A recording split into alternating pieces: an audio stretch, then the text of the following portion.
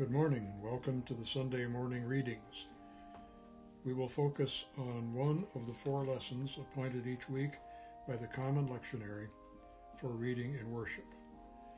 Our reflection for today, August 1st, 2021, is on the Gospel according to John, the 6th chapter, verses 24 through 35.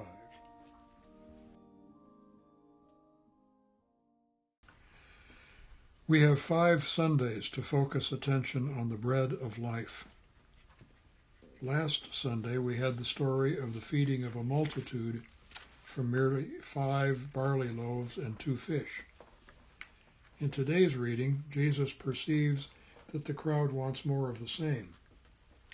He immediately diverts their attention away from the physical satisfaction of a meal. His ministry is far more than culinary provision.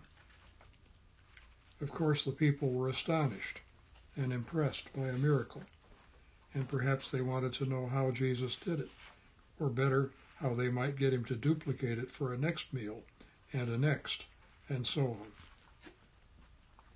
John's Gospel makes it clear that the bread God provides is addressed more to abundant eternal life than to temporary physical hunger. Jesus did and does care about hungry stomachs, but more than that, he knew of the deep hunger of the human soul, our yearning for truth without which we starve.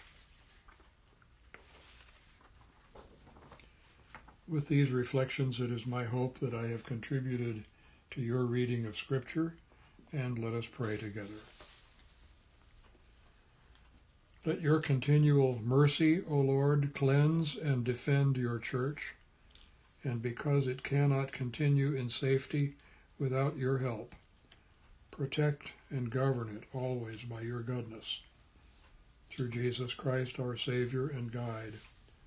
Amen. You've been listening to commentary on the Sunday morning readings and ecumenical meditation offered each week by Daniel L. Johnson, a retired minister of the United Church of Christ. Thank you for listening, and God bless and be with you today and always.